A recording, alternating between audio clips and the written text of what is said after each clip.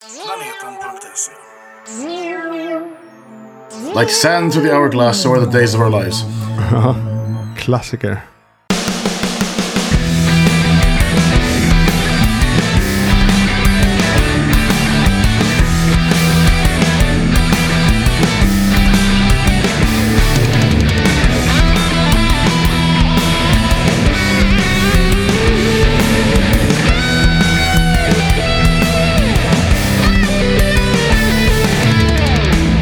Maiden A to Z, innit? Hello and welcome to Maiden A to Z. My name is Eric, and with me, as always, is my co-host Jonathan. Yep, and the other co-host, Henrik. The other co-host. A co-host by now. You're no longer a guest. I'm a cohort. Cohort. Coercion is not. That's something else. Anyways, something I realized also: we never do any housekeeping at all these days. So we are on Instagram as Maiden AZ Pod. Yep. We have a Gmail account, maidenazpod@gmail.com. Mm-hmm. We have Twitter, which is also Maiden AZ Pod. That's the handle, and we have the Facebook group Maiden A to Z Friends of the Beast. Because we haven't said that in months. No, I know that's really weird. We're not good at that. So join. The Facebook group is a lot of fun. Jump on in there. It's a good. It's so far one of the few groups I'm maybe I'm jinxing it now, but it's always been very pleasant. There's never been any arguments. We had one guy who was trying to. A few times people have sort of snuck under our radar and started to try to use it as a marketplace. Cause it was actually Henrik's friend that we had to. No, there's another guy too. There's another guy too. But he was extremely friendly, though, I have to say. Yeah, the other guy was slightly less helpful, but I got rid of him. So okay, I didn't even notice, so good job then, I guess. I was fast. Yeah, right on. We have a mini-series that sort of spread out through our series, you could say, which is Maiden doing covers A to Z.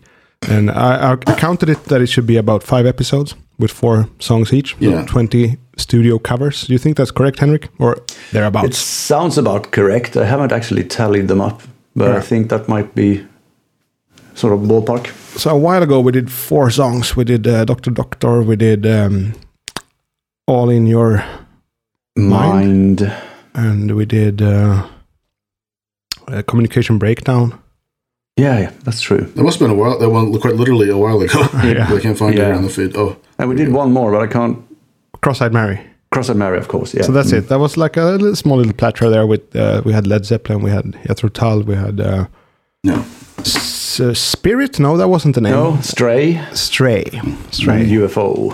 And today it's going to be like a similar era rock bands mostly. Yeah. Let's see what happens. I think when it comes to eras, it's going to be very. It sort of like goes without saying that it's going to be 70s stuff when it comes to what people in Iron Maiden listen to or feel influenced by. So I could ask you right now, what do you think in general of like the choices of covers Maiden are doing? Eric, we all said actually last time that they're kind of just fun or having a ball in the studio or getting some extra minutes on there. But do you think? How would you rank the choices overall? Like, what's the feeling? Do you think they could have done better in their what's the word, in their curation? It's a good word. I think, I think it's a pretty representative sort of like sample of what they listen to and stuff like that. But when it goes as far as choices of songs, I don't know. I mean, a lot of these bands I didn't really know until I heard Maiden do covers from like Stray or Golden Earring or whatever. So it's difficult to say if they're representative or not. I don't know. Because some bands in hard rock and heavy metal are really good at picking covers, actually. I have to say, like Metallica are good at that. They're good. We talked about that before we started recording, actually, me and Henrik. It's of course, a matter of taste if you like their renditions, but I think they make really good picks. Like looking from a fan's perspective and from their perspective. And they're also a little bit more all over the place in terms of timeline. Doing things like 90s Nick Cave and of course a lot of 70s and 80s stuff too. Yeah. They've done Maiden. Remember Tomorrow, good choice, I would say. Prowler live. Yeah.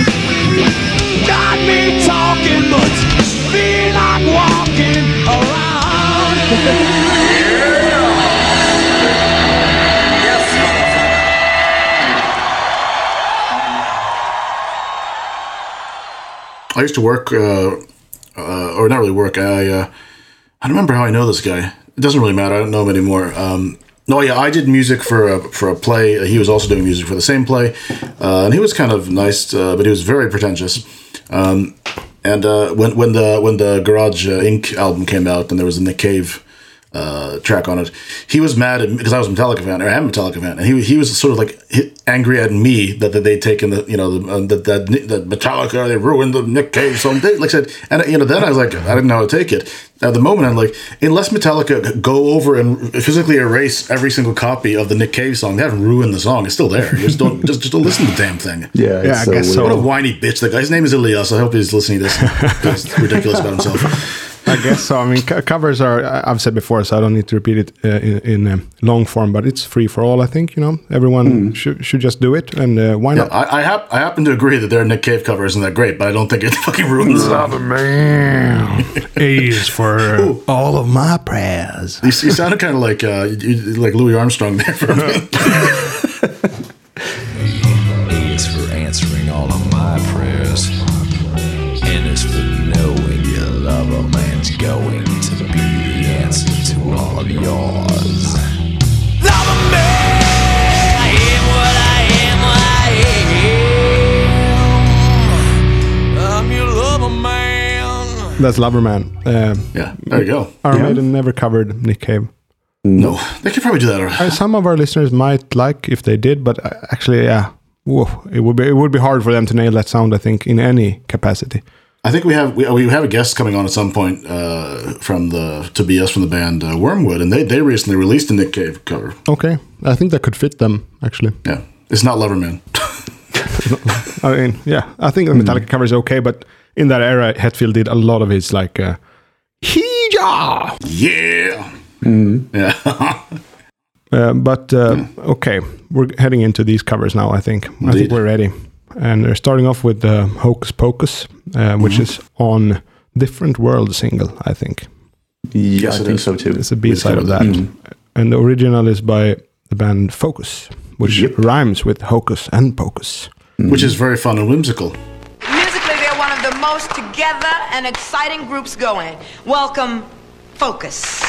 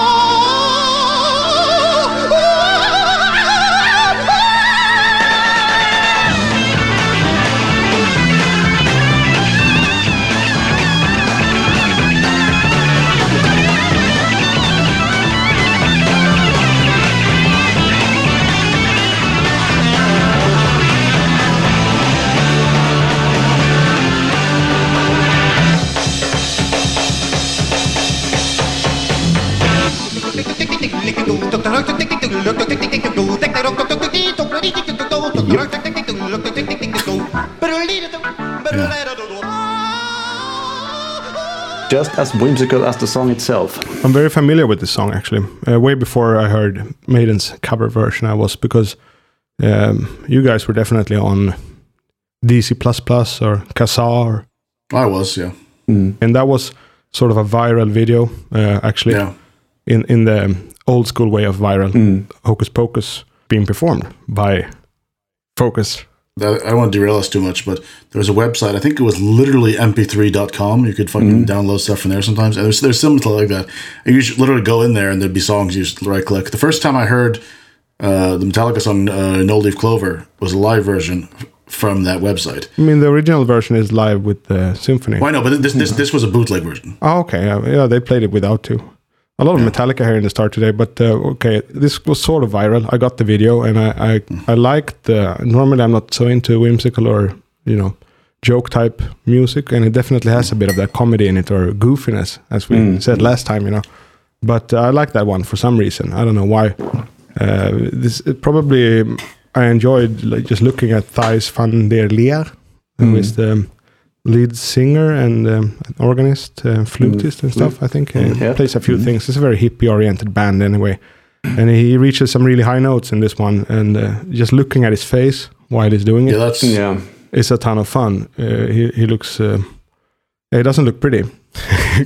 I recall hearing the song in the context the first time, like when it was in one of these like clip shows where they'd show like, you know, look at this band go completely insane, like they sort zany kind of antics and you know, a bit viral, right?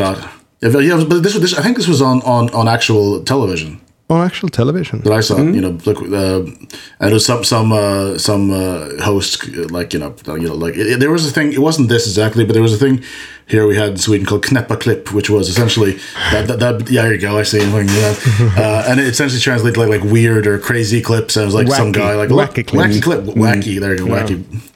And like, look at this thing doing stuff, and you like someone like there's like 20 clips of kids falling over, which in itself is very fun, but that's what it was. R.I.P. to Bob Saget. Someone said that he basically ran YouTube back in the day. I didn't see it, but I guess he had like a clip program with funny falls or something. He was the host of something called America's Funniest Home Videos that I saw every Sunday. It was great. That was like scheduled TV, linear TV YouTube in a way, you know, clips. Yeah, funny clips. I watched a hell of that before I moved to Sweden. Yeah, that was good stuff. I think I heard this song by accident the first time, which is, I guess, the way we all hear music most of the time. But I was a lot more familiar with the new wave of British heavy metal band Blitzkrieg, that has a song called Blitzkrieg, the Metallica covered, and the riff is almost identical.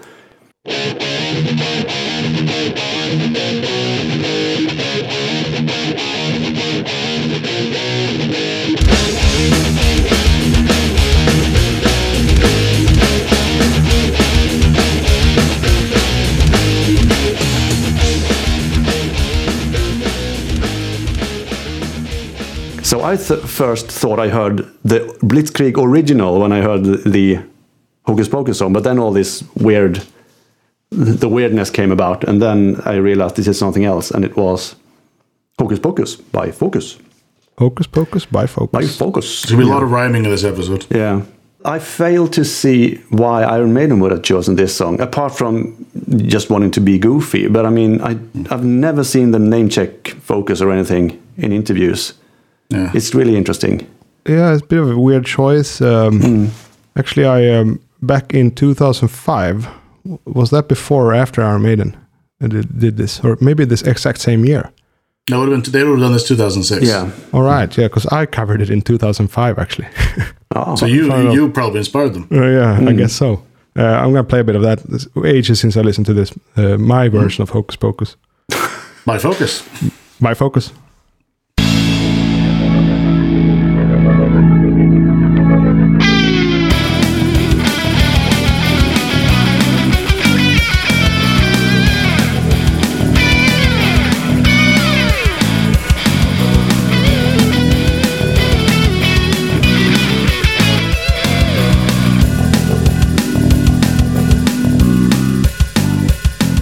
So my version is 50 seconds long.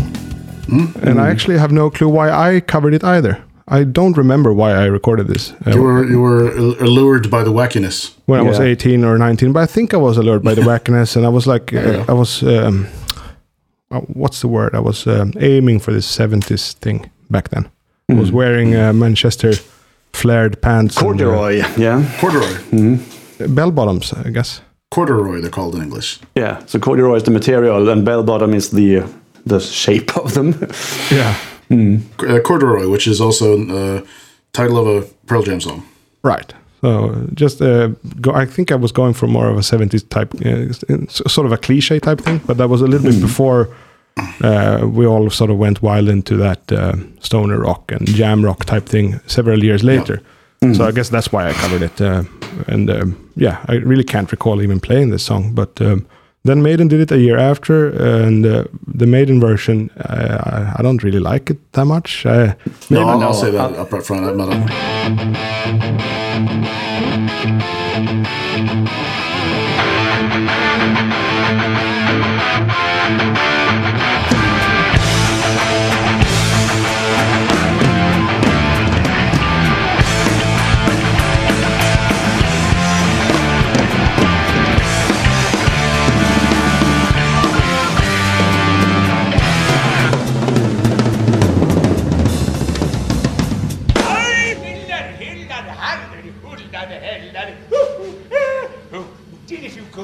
maybe Smith actually brought it in because he opens the song. He's in the right speaker throughout the song. Yeah. He opens with his riff and he kind of phrases it Smithy. And he plays the first solo. Jan is in the middle or towards the right of the middle and has a solo too, and then Dave to the left. And I think sort of what they did wrong with the cover, to just get straight to that, is that if it's already a wacky song, I think you could actually maybe have more fun with making it slightly more serious, or having another vibe on it, rather than trying to make it double wacky with Nico coming in. I love you when you love me, and you love me when I love you. It's like I don't know. I kind of like that. I don't know what it could have. I think it would have been weirder to try to do this really serious. Well, they do another thing too. They do a guitar that mimics the jodel from the original one. Yeah.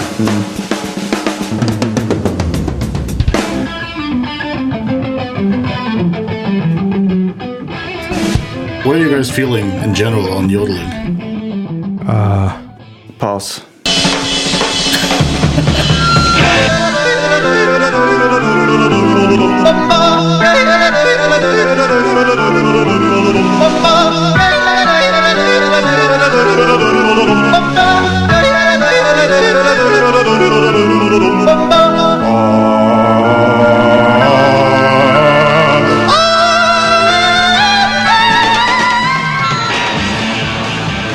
I was going to say acquired taste, but it's worse than that, I think. I don't know. Maybe Trummer has more knowledge in this, being Swiss. Isn't Switzerland sort of a hotspot for jodeling? I think they are they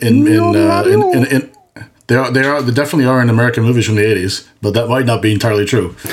I mean, safe bet is that Philip Trummer never ever jodeled in his whole life. No. So if you are Philip Trummer and you have yodeled, please write to us. Yeah, or if you haven't attempted, you're Swiss. There you go.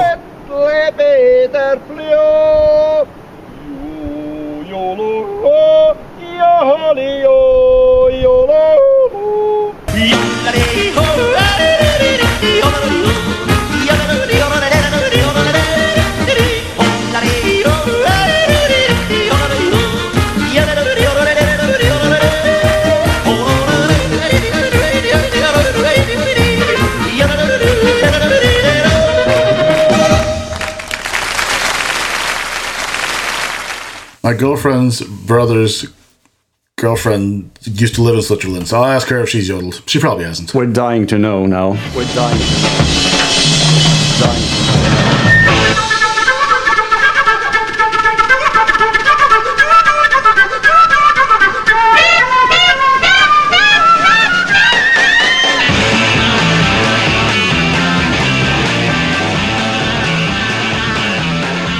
I still kind of like the original song, even though it is definitely whimsical and definitely sort of a silly number. But I don't think Maiden did any service to the song, not even justice actually to the song. Are there any traces of what Bruce might have been doing or did when they recorded? Out eating dinner with friends or something, Definitely not in it. Definitely not, because he doesn't have friends. But I mean, well, maybe not actually. That's a whole episode in itself. Yeah. Does Bruce Dickinson have friends? What do you think of their rendition, Henrik? No, I just think it's unnecessary. I don't know why, really. It's just so weird. I don't know where the idea came from. It just seems so. Maybe Smith. Possibly. I mean, it's in the same. I mean, it's just a few years after they did these Morty Vicar and the stuff, isn't it? So I think it's at the end of them even bothering to do extra material, I guess. It's almost trolling, but it's not good trolling. No, I don't think. I think it was just a fun way to fill out the single, because they Yeah. I mean, they've done. That's what these really are for. Yeah, but I guess that's how we judge them. Are they as good as the other fun bits? No. And I would say this one, no. And last time we had a little system for the covers. They don't have a list or anything, but they have yay or nay. I say nay. It's nay. Yodel, hey, nay. There we go. Can't say it better. I yodeled. There you go. You heard it here. Better than my yodel. Yeah, I mean, we can't say it better. It's just pretty shit, actually. It's a pretty shit cover. I mean, it doesn't do anything. It's fun. That's it. I mean, I'd go to the lengths of saying I wish it didn't exist. Actually, I'm not happy that it exists, even. But Right. you know, it's a B-side on different world. It's fair play, but I just wish they didn't. Is it an actual B-side? I don't know if is it released on vinyl and on the flip side, or is it just on the CD single thingy? I think it's on the just the CDs. Probably. Yeah. Also, did they do a lot of? Because that would have been right when. I imagine they didn't do a hell. They did do a little bit of vinyl because I have Reincarnation of Benjamin Brigg on vinyl. Yeah. So I guess never I'm mind. sure Maybe they did. A picture disc or a black? I think mine is. Hold on, let me go get it. Just I'm curious. sure. 1 second. Keep going. Picture discs, they don't sound good. Nope, and we're going to get to that. That's a problem. I have my only 2 picture discs in my entire vinyl collection. The singles off of Brave New World, actually. Okay, yeah. And I thought, I mean, actually, they are maybe the ones that have sort of gained the most value from my buying price to today's selling price. But I don't sell vinyl anyway, so. No, but I think they would, because that's really at the. I mean, vinyl wasn't a thing in 2000. Right. So, and yeah. I was in London and I decided to buy them. I guess I could have found them in Sweden too, but you know, being there, it felt like a cool move too. Yeah. I think I bought them here. All right, so it's clear apparently. All right. Okay. There we go. And what's on the B side? Probably a little bit valuable, that one. Probably, yeah. I looked at it. Yeah, the B-sides are the Radio 1 sessions of the Trooper Run to the Hills. Ah, okay. That's boring. Boring choices. Yeah. That's kind of fun. I mean, they're good versions. They're so good I'm cool with versions. that. They are. They are actually pretty good versions. Good recording, good sound in that room. Yeah. And yeah, Hocus Pocus, we've done it. And what can you say about the original band? Any of you know anything about Hocus Pocus? Nothing. No, Focus. No. About Focus. No. Focus. I I don't Focus know. on the- All I know is that viral video, Thijs van der Leer being sort of a national legend in the Netherlands. I don't know anything about them. And there is this, Thijs van Leer. And then it wasn't Jan Akkerman, a guy in the band as well, who I think has gone on and done stuff on his own. I don't know in what kind of vein that music is, but... All right. I just want to say that just a quick side note on this. One of the other times I heard it very early on, the riff itself is maybe cooler than the rest of the sort of song. And you have Foo Fighters used to throw it in at the when they did like they sometimes like on a couple of songs they do like extended kind of outros, and sometimes they'd throw in the riff. Yeah, they're pretty good at just pulling out like 2 minutes of any classic rock song. They have a lot of those in their repertoire. You know, that riff I think is something like.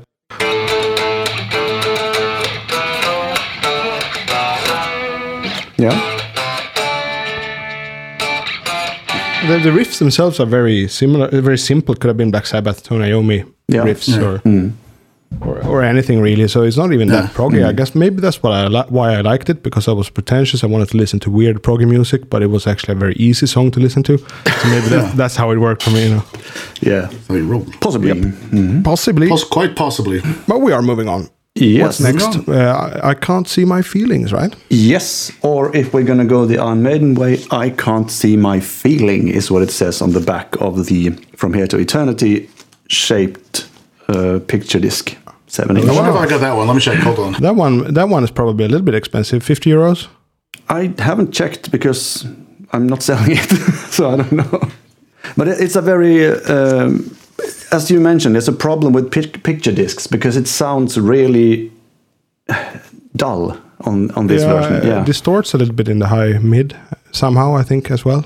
But I haven't thought about what's wrong with it. It's just that something is wrong with it, with the sound. Yeah, and they were all the rage for a bit when vinyl wasn't, I think. Yeah.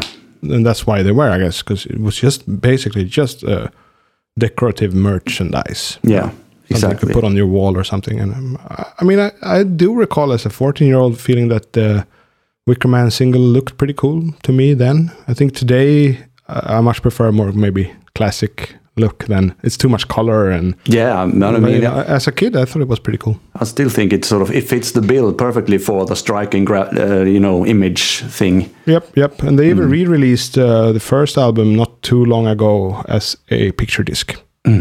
where you would actually remove Eddie from that wall scene, right? Yeah. I didn't buy it. Did you buy it, Eric? I have it, yeah. You have it? It sounds great. Usually they don't, but... Maybe they have a workaround so they can make it sound okay. Because my picture discs don't sound good. Yeah, so the From Here Eternity I have only has one piece on it. It's a rollover Vic Vela. So it's the 7-inch then. Yeah. Right. This is with the etched, so this won't show up for you guys and won't fucking show up in the podcast because it's an audio one. But if you can see, it has the etching on the... Yeah.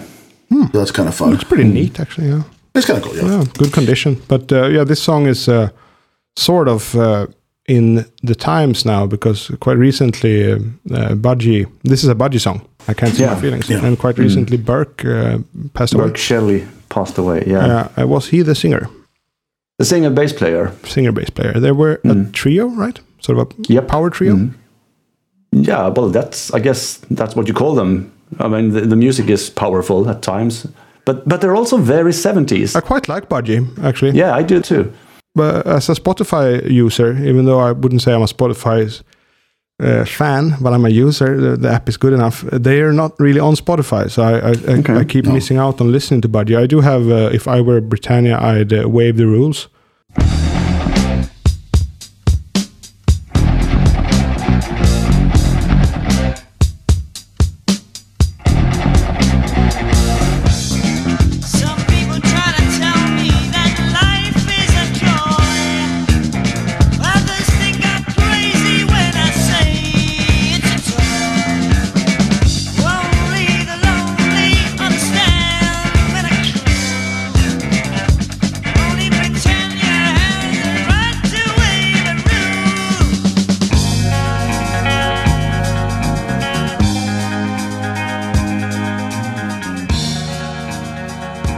If I Were Britannia, I'd Waive the Rules on CD. I've had it since maybe basically when I made that cover of Hocus Pocus back in 2005.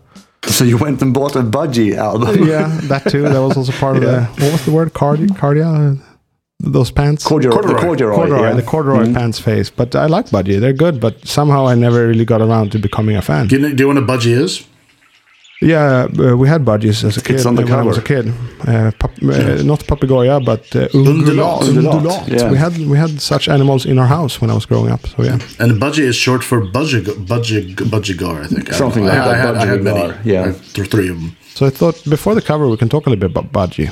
You know, since it's sort delightful of animals. a little bit topical now. Not the animal, but the band, right? Yes. I think it's a killer band, but it's one of those killer bands that I never really still gave any time to. I don't know why, you know. It's just a band that feels like it's a safe bet if I'm totally dry on rock, I could just go listen to some Budgie. I did today, and yeah, killer stuff. Good. I have no clue why I'm not a fan, to be honest.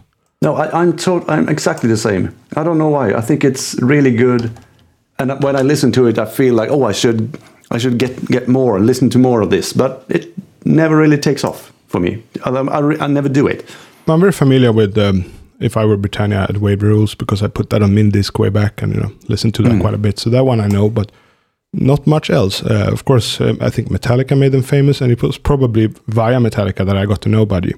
But it wasn't through their covers, but a friend that listened to the covers and then showed me Budgie, and I bought that CD. Yeah. And Yeah, it's a really cool band. You know, it's the sound of the band I love. I think it's a really cool sound.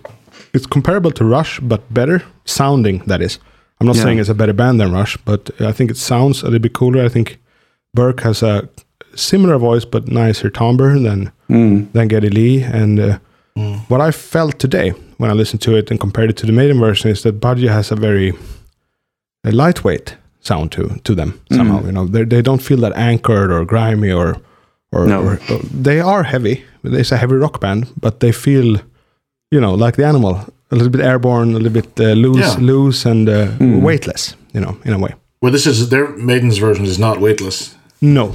And I guess that's my problem with it, that I don't think they improved on this one at all. No, it feels like they don't really know what they're doing. It feels like someone has put sheet music in front of them and they try to play it. I mean, they're not investing in it, I think. The Maiden version, that is. Yeah, because the original is a little bit trippy, but not overly trippy, but it sort of sends you on a little journey. I can't see my feelings keeping behind. I just keep on. There's like some hits on the guitar with the vibrato effect on, or tremolo effect, like when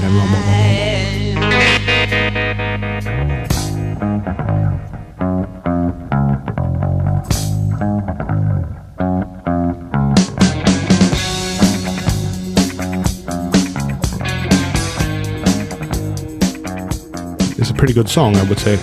Not one of their best, but I guess this is a sort of a LSD type song. I don't know if they were into their drugs at all, but I haven't got a clue. But it has that trippy vibe anyway. And I don't think Maiden can do that so well. Maybe they could in the earliest days with songs like "Remember Tomorrow" is a little bit trippy, but still not really. Not really. No, Harris is definitely not very trippy, is he?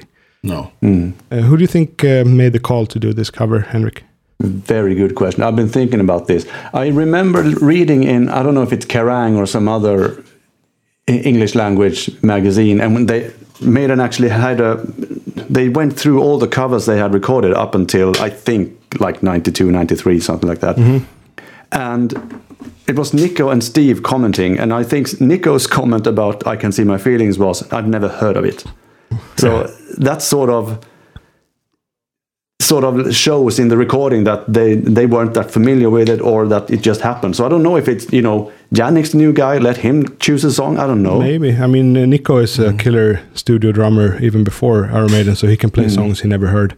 Yeah. Definitely. Also, this won't be released today. It's probably released quite a ways in the future, but as we're recording this today, happy birthday to Jannik, who's turning, I think, 65, I think it was. Yeah. All right. Golden Watch.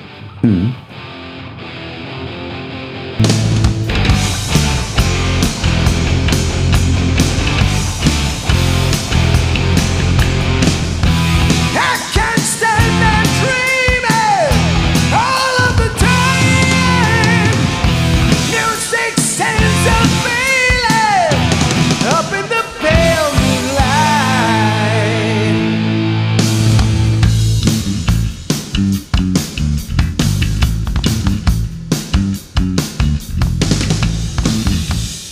Yeah, I think we're running into a similar situation here as with Hocus Pocus. I think this one I am okay with it existing more so than the other one. I think it's an okay cover, but definitely not an improvement in any way.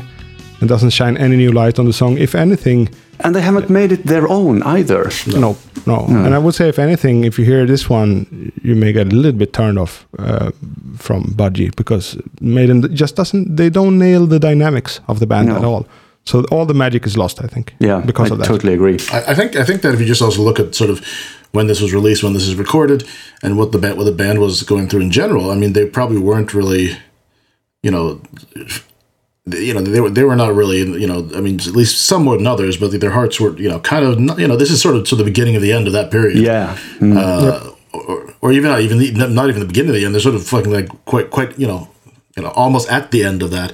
If you look at like the interviews around that time, how like for Bruce, and like how even like there's it's there, we're not at a good place. If you listen to, I mean, what you could take from, no, this is a better cover than the Hocus Pocus Focus. I don't remember. I'm just gonna say those. I think that one. Yeah. But they're obviously having more fun on the Hocus Pocus. Yeah. Yeah, I would say so too. Yeah, this is a better cover, but also the original is also better. So correct. It's still like underwhelming. It's still a weird choice, because I think there are Budgie songs that might have suited Maiden better. I don't know any names of songs titles, so I can't say that. But I would say so for sure. Yeah, something Yeah. like Parents, for example, would have been better.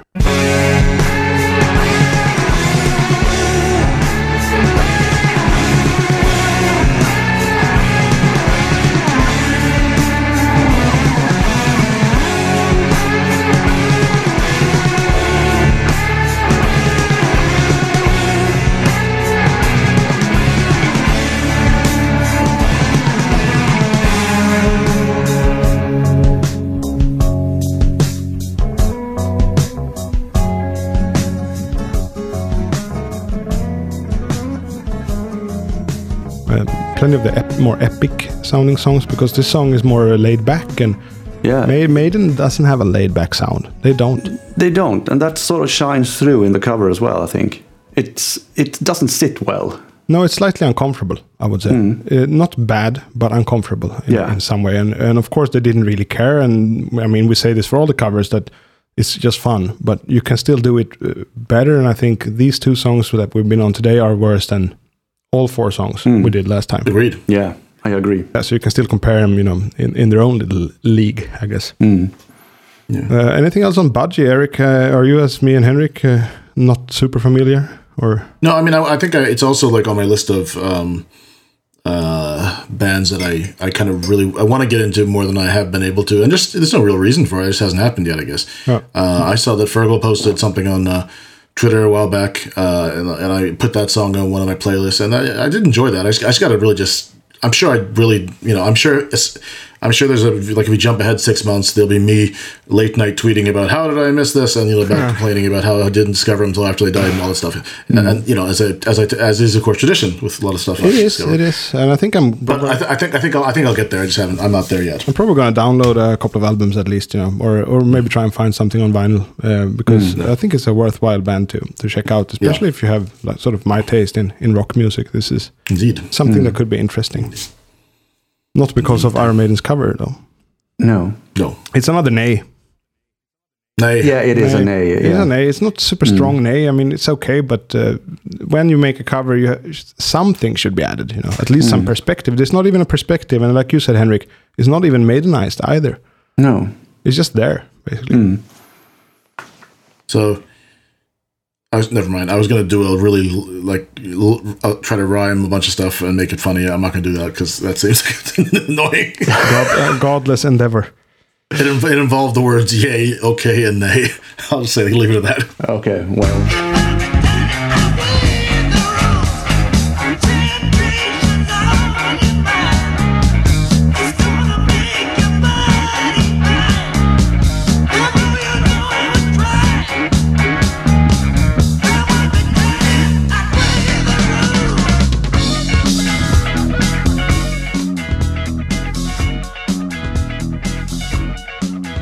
We have more songs. We do? Yeah. We're on I for the rest of the episode. What's next, Henrik? I'm a Mover, I guess. I'm a Mover. Yeah. 3. And this is, I would say, to me, this is, it's a huge step up. I mean, if we're going to go to the original, I think I'm a Mover is an excellent song. Yeah. The original song is really, the album version is really good. And also, I think that Maiden actually does quite a good job of it. I think they're actually interested in trying to play it. Yeah. Bruce sings on it rather than using the Angry Fox, for example.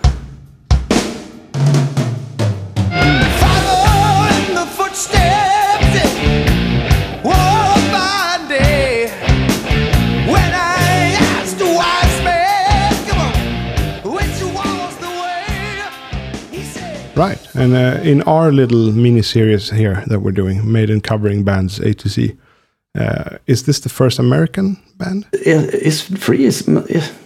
Are they American? I think they're American. No, aren't they an English band? Maybe there's another English band then. It just feels so American. Freedom, Freedom, yeah, but they're called Free, not Freedom. They're called Free, yeah. Freedom is a buddy of mine's band. Yeah, they were originally called French, but they changed the name in 2001. Yeah. I'm kidding. No, they were an English rock band. Okay, so cross out all that, another English band. Mm-hmm. Or edit it out. But I feel they have an American sound to me, anyway. They do. Yeah, maybe they do.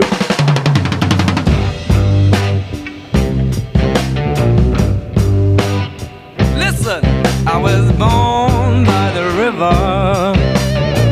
Just like this river, I've been moving ever since. Got nobody to call my own. Life is a game, it's just made for fun. I don't need nobody, I don't love no one. Yes, I'm a mover, baby.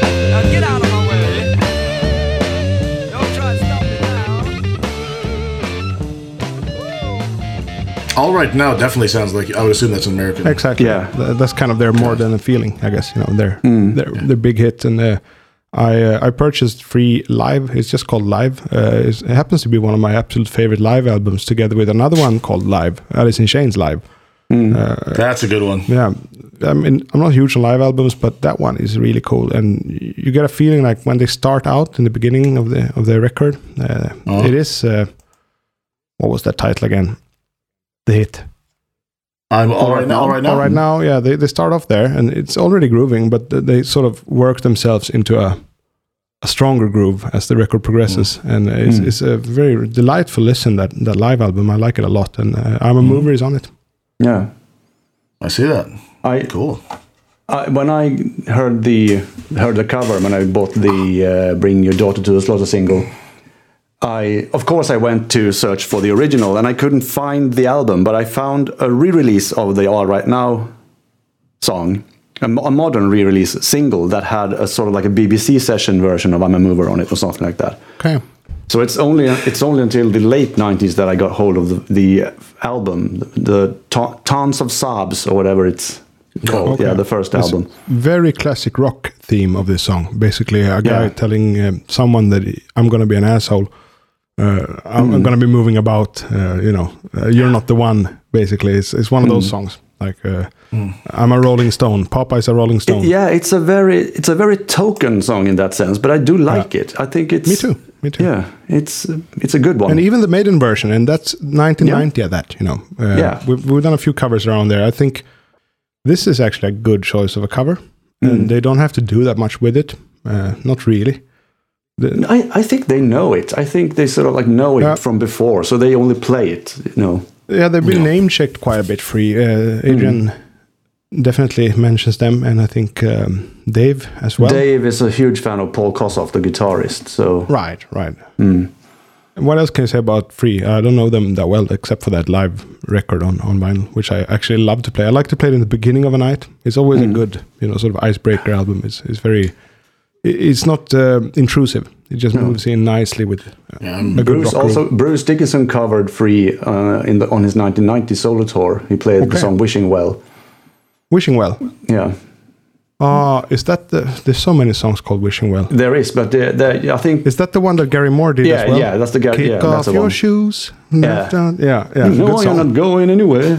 That's a cracking song. It's a great song. I mean, they have the sound of bland classic rock, but it's just so good somehow. And I don't really know why. They're just super classic rock. Yeah. In the most normal way, but good. Very good. Really solid. Yeah. I totally agree. Again. Yeah. And what about the Maiden version? Have they changed it? Not really, right? No, I don't think. I think Nico makes another kind of, because it starts with a drum pattern thing, and I think Nico does something of his own there.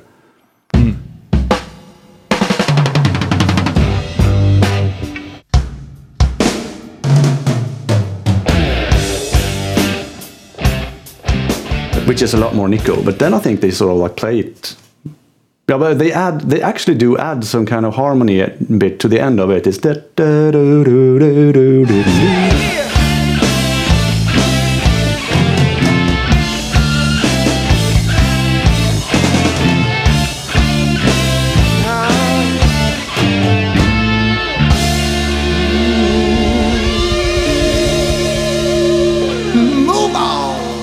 That they do actually add in harmony to. That's not on the original, I think, but I think Nico tends to be pretty good in the covers. Plays well. Yeah, but as you said, he's the studio musician. He's a session musician. He can just go in there and do music, Do music and keep his flair in there, and yeah, it works. It seems to me that just sounds like they're, in contrast to the last song we just talked about, they seem to be enjoying themselves more in this. So it's going to be a yay for me, this one. It's a yay as well. It's a yay. And a 1990 cover at that, It's good that, they could still sort of find their way. I don't recall if we did yay for a Stray song. I think we did, but I'm not sure. I most certainly did, if we did. But the original was better, but, like Eric always says, you don't have to surpass the original when you do a cover. No. It's not about that. No. Free. I like the name, too. Minimum.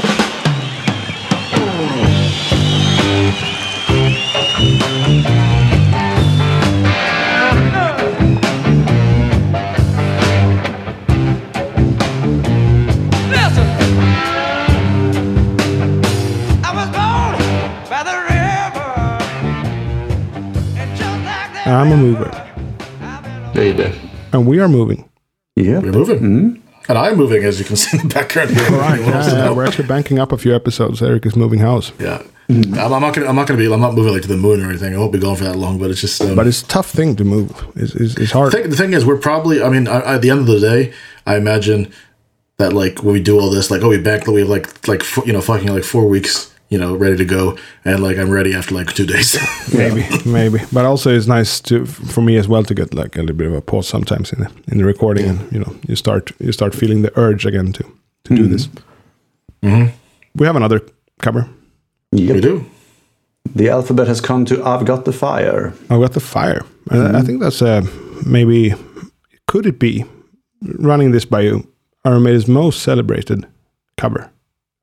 I think that might be true, actually. Played live a fair few times. An interesting thought just struck me, and I don't know, I should have researched this, so perhaps I shouldn't say anything, but I know that I Got the Fire was part of the set that Iron Maiden played in the 70s.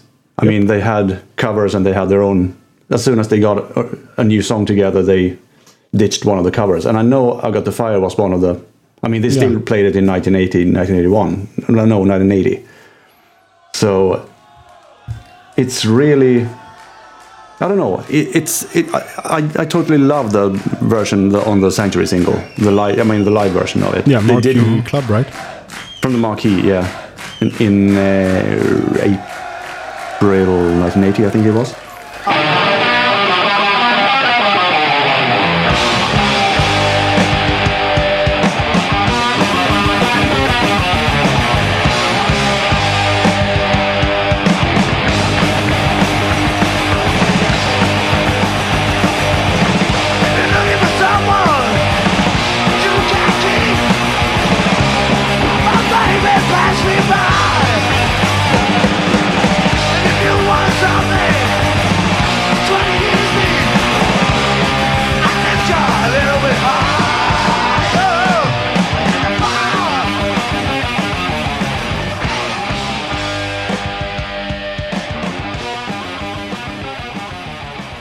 Which also makes it interesting because this is the only cover they've done with two vocalists.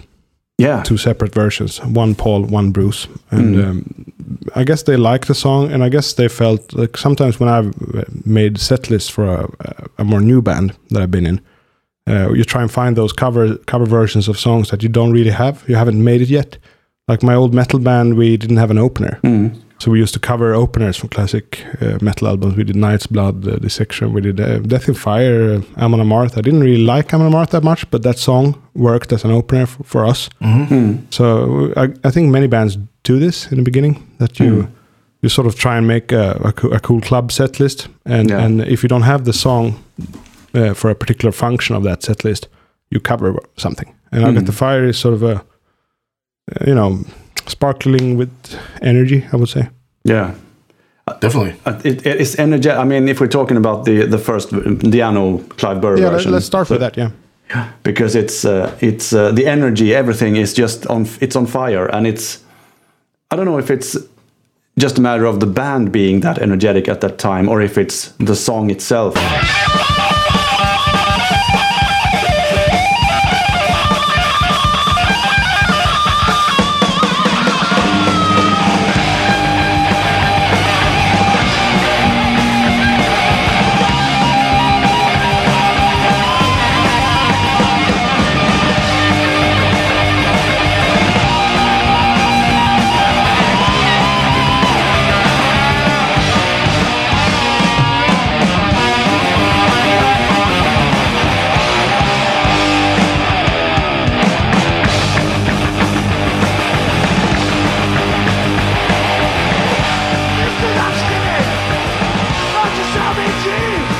Because I don't remember feeling that same buzz on the original album, which is by a band called Montrose.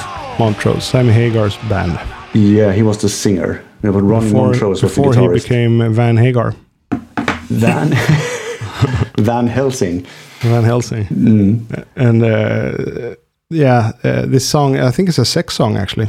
We talked about that last week or a couple of weeks back with Hooks in You. Hooks in You. I think I Got the Fire seems to be like that. Some like it long, some like it wide, and I Got like the Fire, baby, something yeah. like that. But I think it's actually a better sex song than Hooks in You. I think so too, definitely. Yeah. I mean, I'm not totally against making a sex song. I think also Fire by Jimi Hendrix seems to be a little bit but sexual that's nature. also way better than Hooks in You. Yeah. And better than this too. Fire is a cracking tune, I think, anyway. Very true. I wonder if Maiden could have done a Hendrix tune. I think they could have. I mean, they wouldn't have... They could have probably done Fire. Yeah, I think so. I mean, they wouldn't have improved on it, but maybe but they could have. Or Fire, or even Purple Haze, I guess. Purple Haze, they could do that. Yeah. When I hear this track, I get the feeling that Maiden wanted a Deep Purple song, but they didn't want to cover Deep Purple because they were too big. I think that's more like a hipster choice on Harris's part. You know, let's cover something slightly more marginalized. Montrose weren't as big, but the song has a Deep Purple energy to it, I think. Yeah, definitely. a bit. And it's also that, I mean, they could have, I mean, Montrose is the only band that they have covered twice as well, I think. Yeah, I noticed that. I think in next episode in this miniseries, this spread out miniseries, we're going to do another Montrose cover. Mm. Yeah, but I know Steve was a huge fan of the band, so it's... Oh, interesting. Sammy Hagar.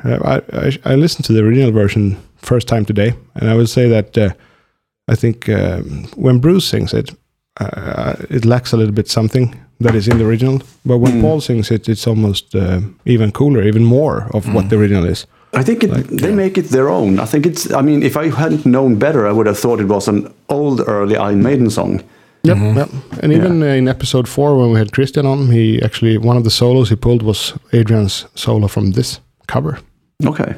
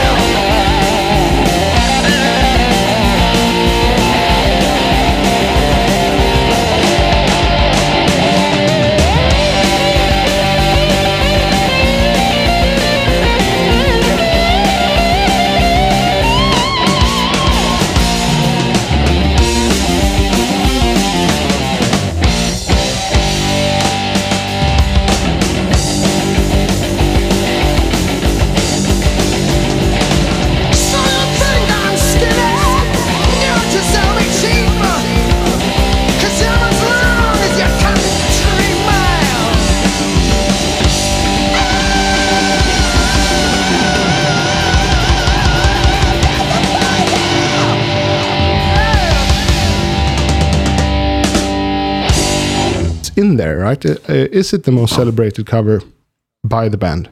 I think so. Yeah, I think so too. It must be. Oh, yeah. I mean, again, they're not like a Metallica in the way that they actually have famous covers. They don't really. But this would be the closest. Yeah, I mean, Metallica have covers that, are, now sort of part of their standards as, set their set list in a different way, I'd say, even now. But. Yeah, I mean, they've had a few. So What was like the concert opener in the 90s.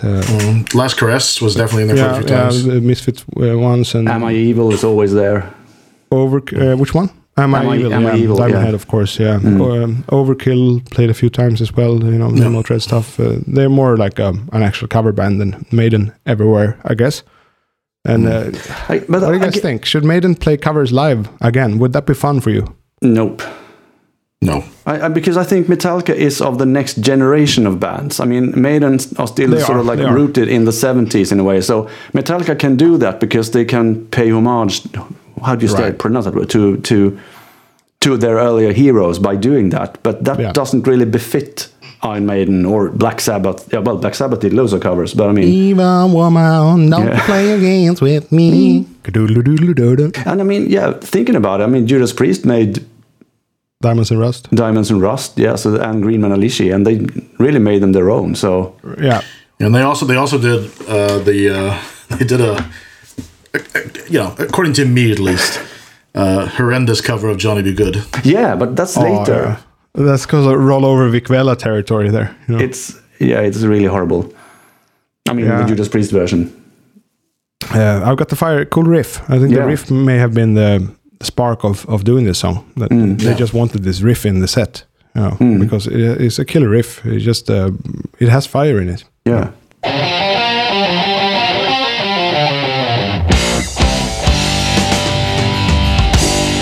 And Clive's drumming is on fire as well. It's really energetic and.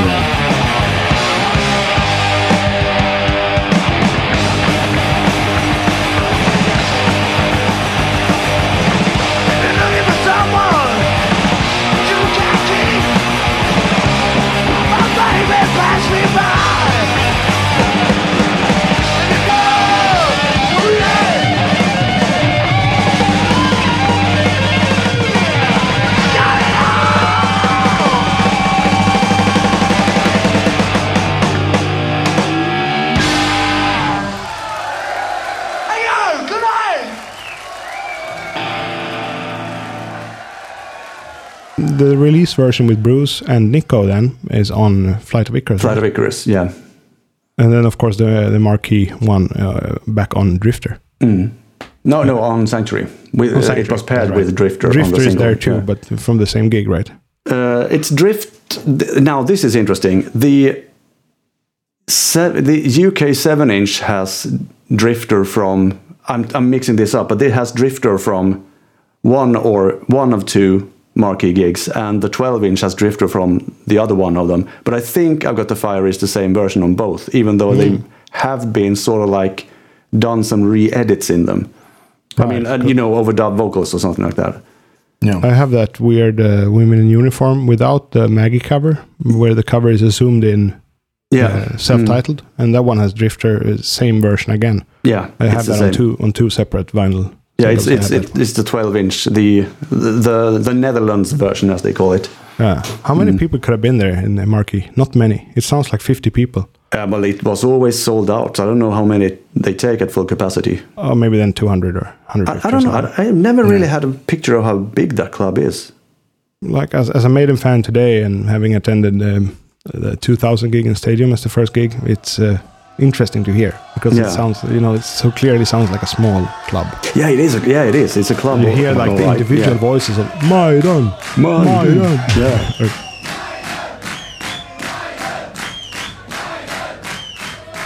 It's not really a crowd in that sense. It's a bunch of people. Yeah. But the energy is definitely there. A rowdy bunch. I prefer that version over the Flight of Icarus version. Clive does it better. I think Paul does it better as well, because it's a rocking voice, Sammy Hagar. Yeah. Like him or not, but it's a very rocking voice, and I think Bruce is on another side of rock. Yeah. He's a rock singer too, but... And I've different. Yeah, and I haven't really listened to Lower Animal. Yeah.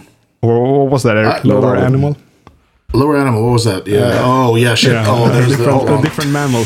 Because we're trying to stay away from saying different beast all the time. Yeah, it came up right as my synonyms to beast. A different critter. Amoeba.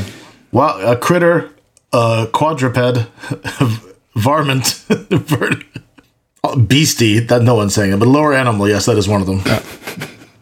Lower animal. Yeah. Condescending, as you said. Yeah, a beast seems really like a lower animal sounds condescending. Yeah.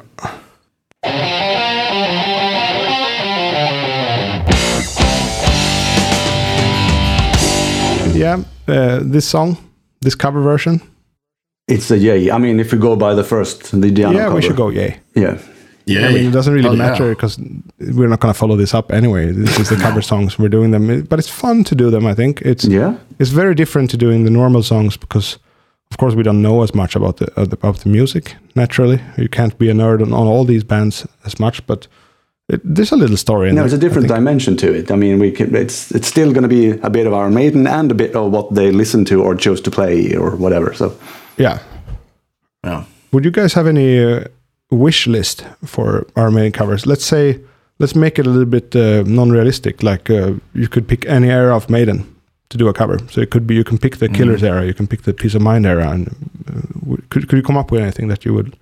I'd love to hear. I think it's strange that they haven't covered Wishbone Ash yet, because Steve is such a huge fan. Poison Man, revelation, just a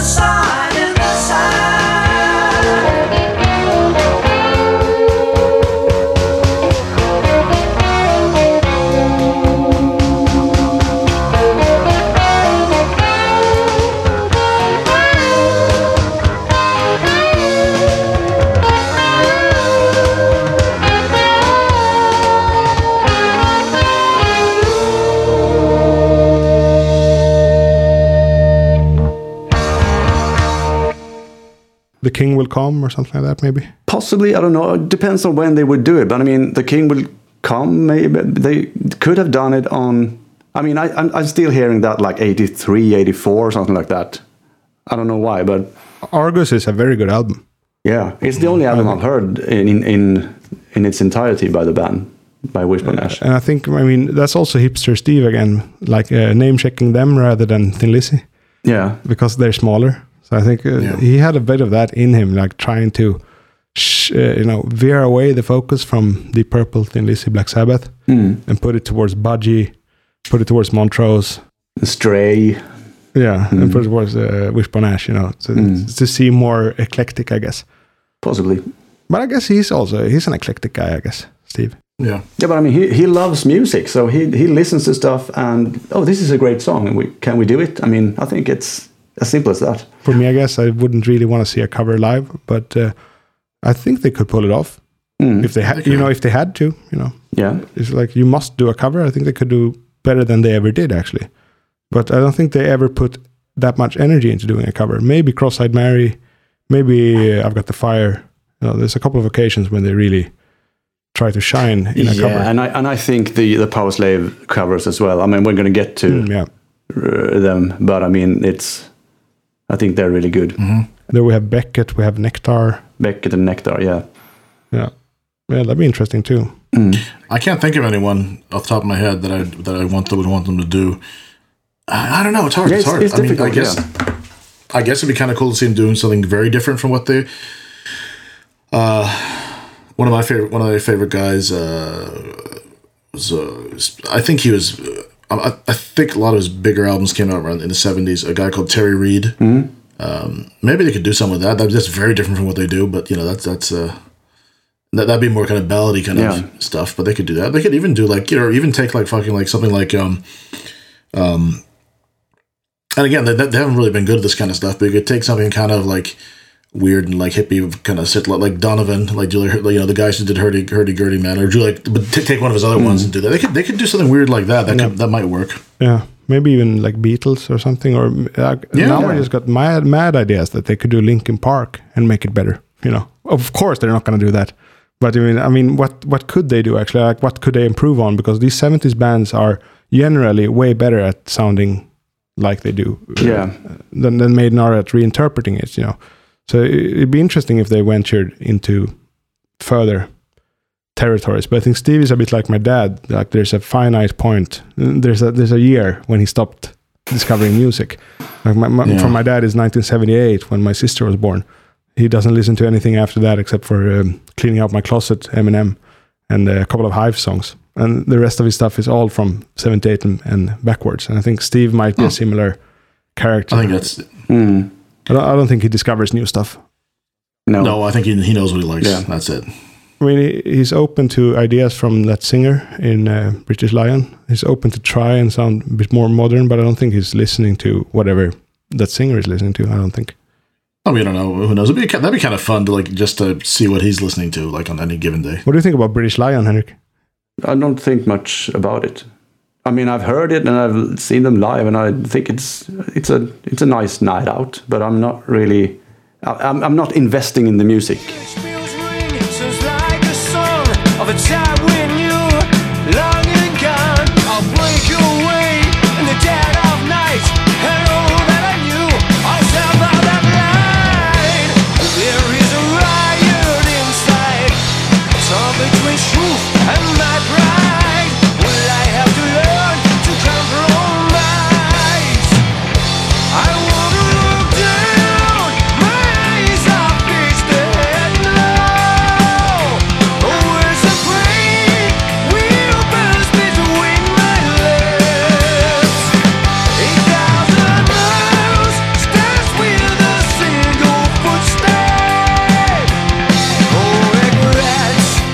It's my time.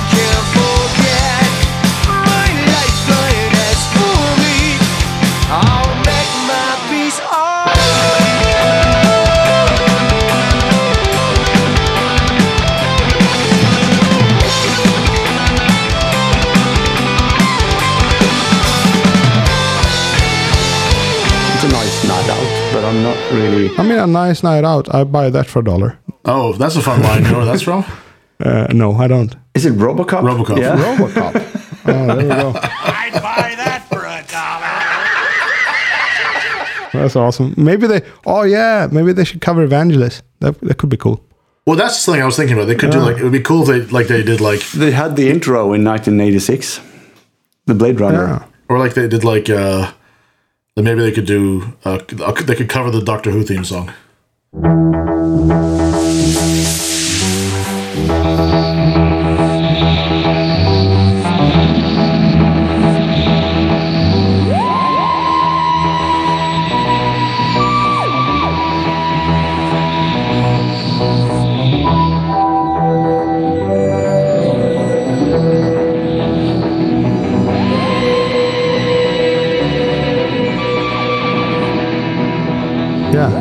Instrumental covers could be cool too, but I don't think that would happen.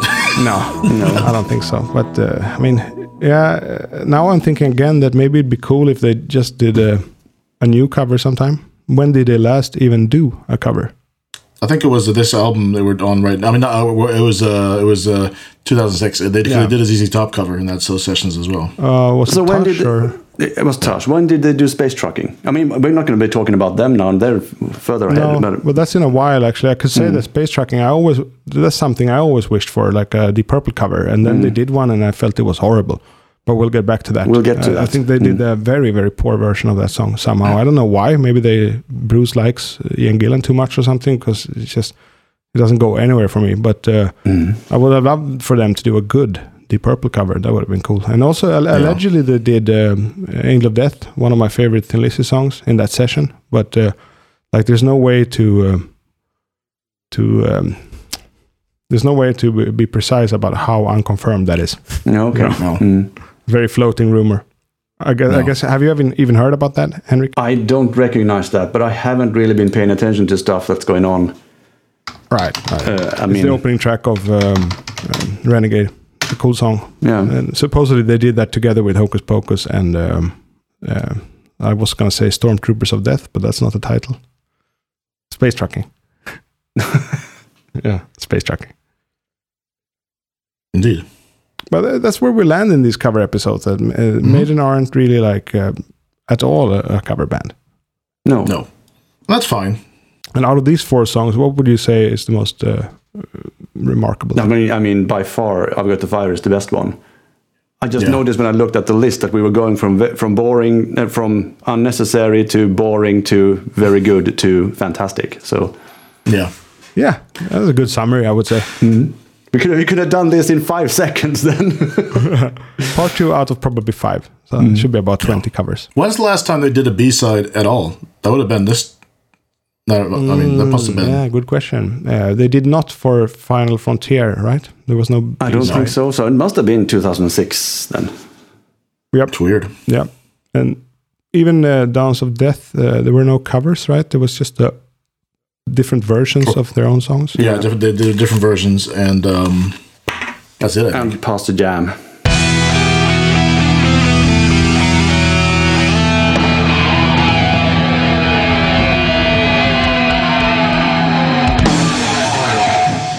Oh my goodness, that must be the first jam we've had in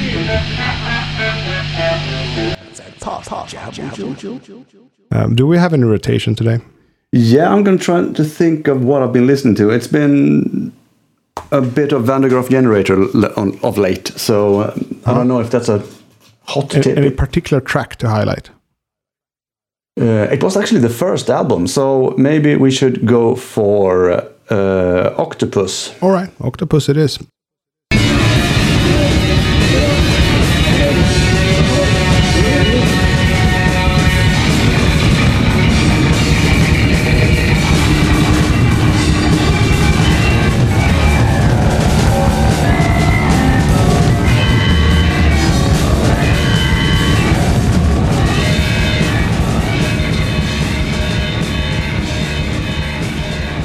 Van de Graaff Generator, are they also from the Netherlands? They are very British. They're British, okay. So they just have a Netherlands sounding. Yeah, it's from I think it was a German physicist or something like that. But yeah. There we go. Yeah. that's it. For me, no music lately. I've been working on some music, so I've been listening to that. And that's not yet named, so why drop that? But I've been watching a TV series I got into quite heavily lately, which is topical for us because we talked about TV evangelists the other week. And I've been watching Righteous Gemstones.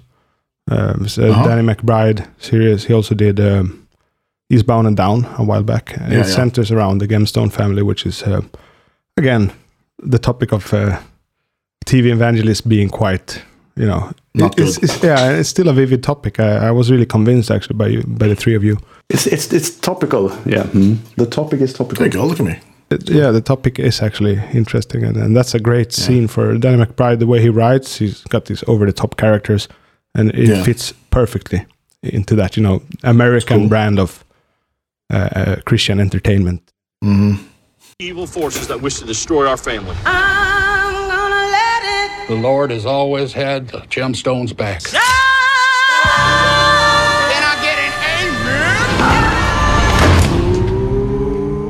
amen? What? Daddy, you just threw Jesus across the room. No, it was a karate person. No, that wasn't a karate person. That was Jesus. I'm gonna let it shine. So having a lot of fun with that series, and I haven't been listening to music lately. Just one of those phases, It's nice to have sometimes. Just not play much. I've played my Ozzy Sabbath a bit, but I'm not going to introduce anyone to that because you are already introduced, I think, to. Yeah, if you haven't heard that, then first 6 albums, Yeah, I think we have. So I've been listening to a lot of different things, but the one thing I want to highlight though is I recently rewatched a bunch of old Clint Eastwood movies, and among them was if I've mentioned this before, stop me. I don't think I have, but I rewatched one of his old ones called Dirty Harry, where he plays it's a 70s movie where he plays a police officer, and the soundtrack from that is really good. It's a guy. It was made by a guy called, I think it was Lalo Schifrin, I think it has. It's a really cool, it's just a great soundtrack. It has a kind of like, I don't know how to describe it, but just throw in like part of the main title here. You guys will get it. It's really cool.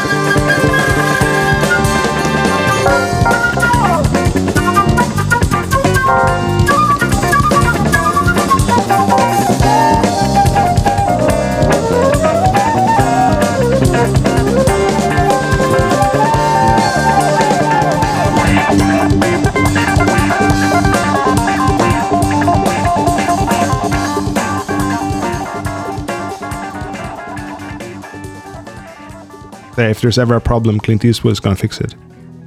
He's going to fix it. There you go.